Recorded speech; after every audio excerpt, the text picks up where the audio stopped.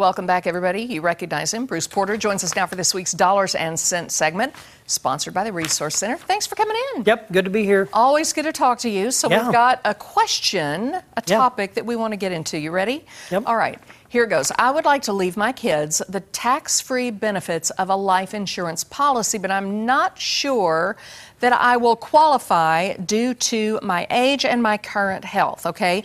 Any suggestions on how I could leave them a tax-free legacy? So that's the rub here. Wanting to leave the kids something tax-free. Okay, so how do you even begin with this one? Unbelievable. That's kind of a normal question people have when they can't qualify for life insurance. How do you leave a legacy to your family that is not going to be taxed? And traditionally, life insurance is a tax-free benefit that you can leave them. Well, if you're too old and you can't qualify, but you want to enhance your estate by providing, what do you do? What's left to do? Because you got this big tax thing hanging over your head. Well, you know, there's very few things you can do if you can't qualify for insurance. But I'm going to give you an option to consider that if you're sitting on a large amount of IRA money, for example, so you've got this big IRA, well, right now we're seeing a lot of folks convert those to a Roth IRA because we know the tax environment we're in right now is favorable to us. We're in a lower environment. So you convert that IRA or part of it to a Roth IRA and you name your children as a beneficiary of that, and you're going to leave them a tax-free benefit. So you mean a lower tax environment. Now, some people will say it could be that when you're a little bit older, you have less income, so therefore you may be in a lower tax bracket. Anything to that? Not considering the current administration we have and the stimulus that has been being paid out. Inflation is up almost 400% in 6 months. So not under the current environment, I would not want to bank on that. Okay. Because the only way for a government to fund itself is through taxes. Right. Right?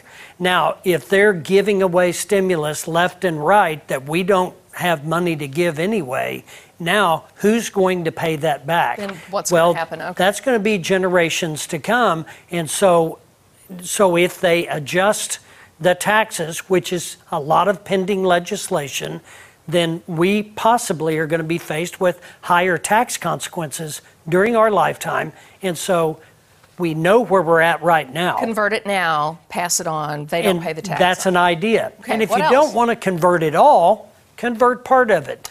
Do a plan, and we've talked about planning a lot. You develop a plan and a strategy for how you're going to free up money for your kids. Your kids cannot inherit your IRA anymore and stretch it out over your lifetime, over their lifetime.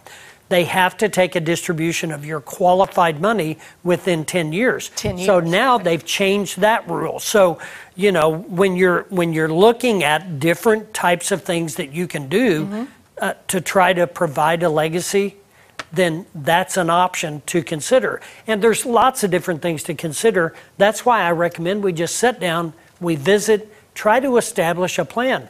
Possibly Isabel's house would be a great place to do some donations. They'd be delighted, and I'm so sure. if you're trying to mitigate your taxes, like your required distribution that you have to take every year on your IRAs, Isabel's house would be a wonderful place to put those funds and get tax credits. So let me ask you this. So that's for IRAs, okay? So what if you just have a large amount of money in the bank, in savings, you're sitting on a ton of cash. How does that affect those kids if you pass it down to them, kids or grandkids? Well, the basis will pass to them, all right? Now, the gains will be taxable just like they are to you, right?